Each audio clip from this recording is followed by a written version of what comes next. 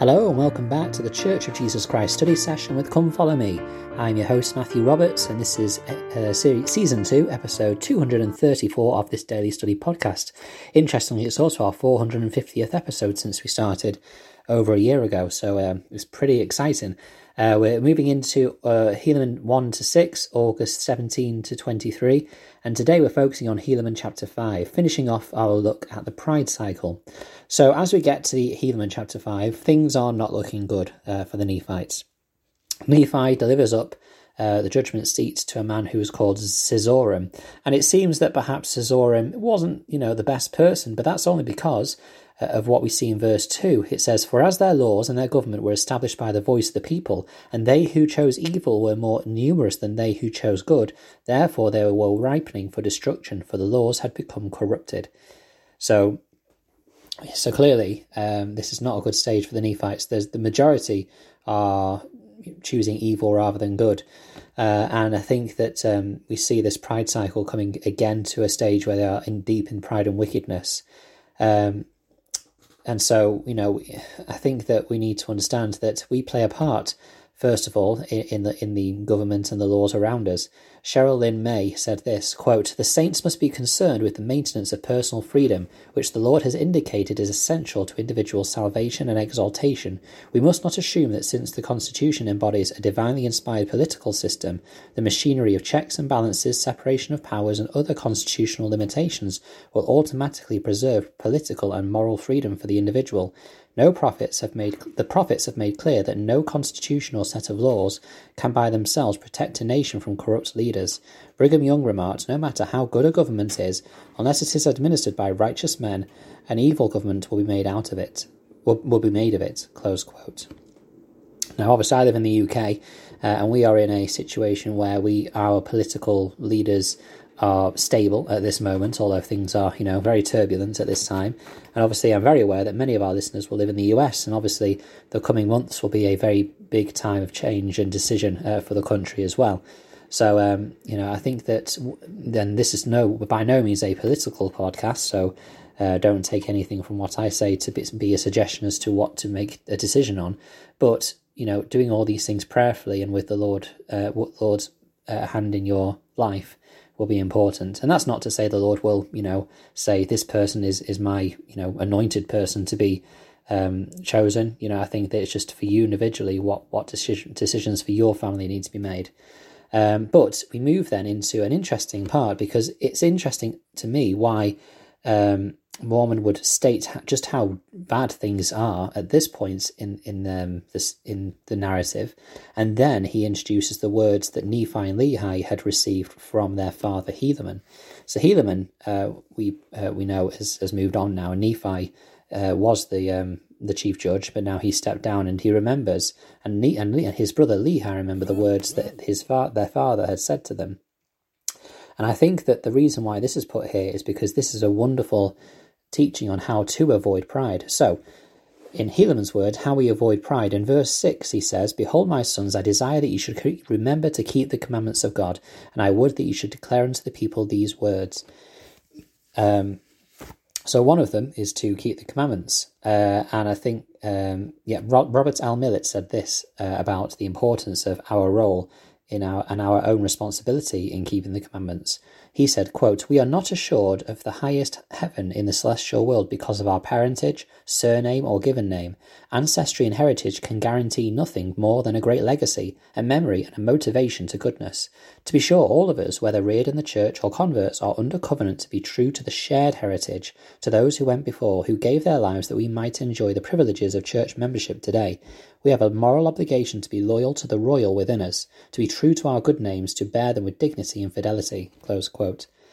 Helaman teaches about how, they are named after the original, settlers of this land that came from their, ancestry, Nephi and his father Lehi. And of course, they are to remember the good from what they have done. But of course, remembering it is just the first step. We have to keep the commandments ourselves. And so I think that is a couple of things we can do to avoid pride. Remember the great sacrifices that people have made before us, whether we are converts or we are, children of the covenant, they're the pioneers, can be great examples if we are converts, but also if we're children of the covenant, think about what your parents, your grandparents, and whoever, the sacrifices they made so the gospel could be in your life today. It's an important point. Then in verse 9, we learn to rely on the Saviour. He says, "O remember, my sons, the words which King Benjamin spake unto this people. Yea, remember that there is no way nor means whereby man can be saved, only through the atoning blood of Jesus Christ, who shall come.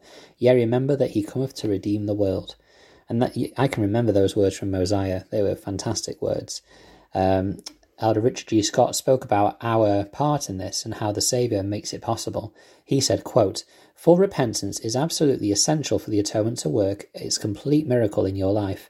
By understanding the atonement, you will see that God is not a jealous being who delights in persecuting those who misstep. He is an absolutely perfect, compassionate, understanding, patient, and forgiving Father. He is willing to entreat, counsel, strengthen, lift, and fortify.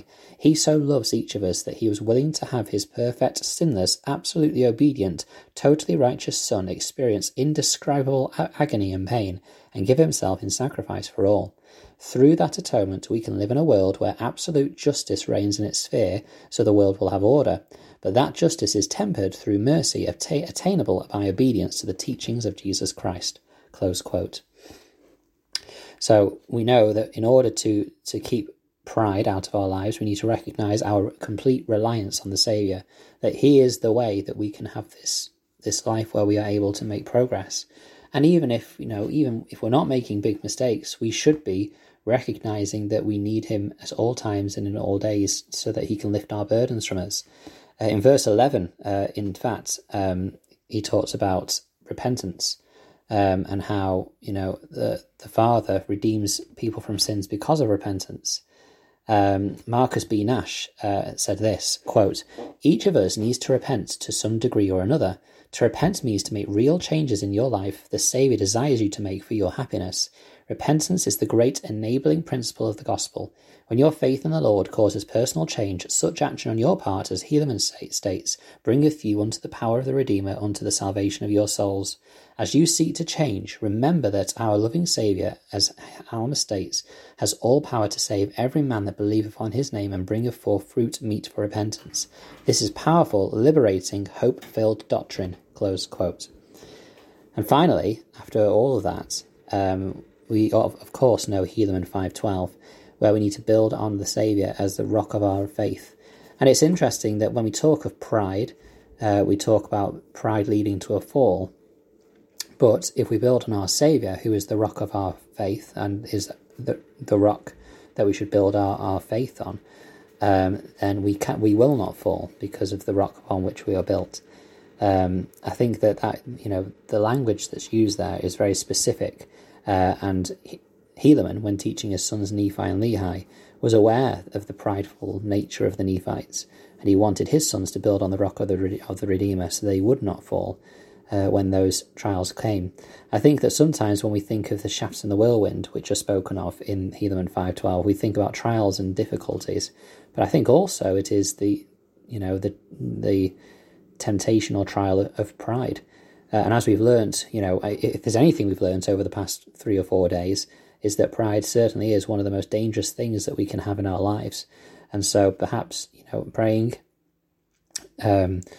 aiming to keep the commandments, recognising our reliance on the Saviour and repenting daily whilst building on our faith on the rock of the Saviour is the key.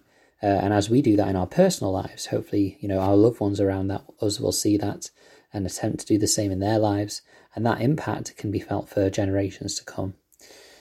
So, we've talked a lot about pride over the last few days. I'd also recommend you looking at the talk from Elder Dieter F. Uchtdorf, Pride in the Priesthood, which I'm not going to refer to or go through on this study podcast. There's just so much to get through on that.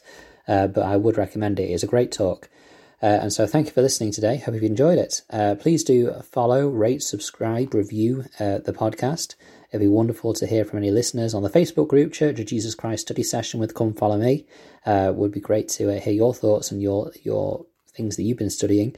And please do email ldsstudysession@gmail.com if you have any feedback, or if you'd like to join on a future podcast episode. That would be wonderful and exciting.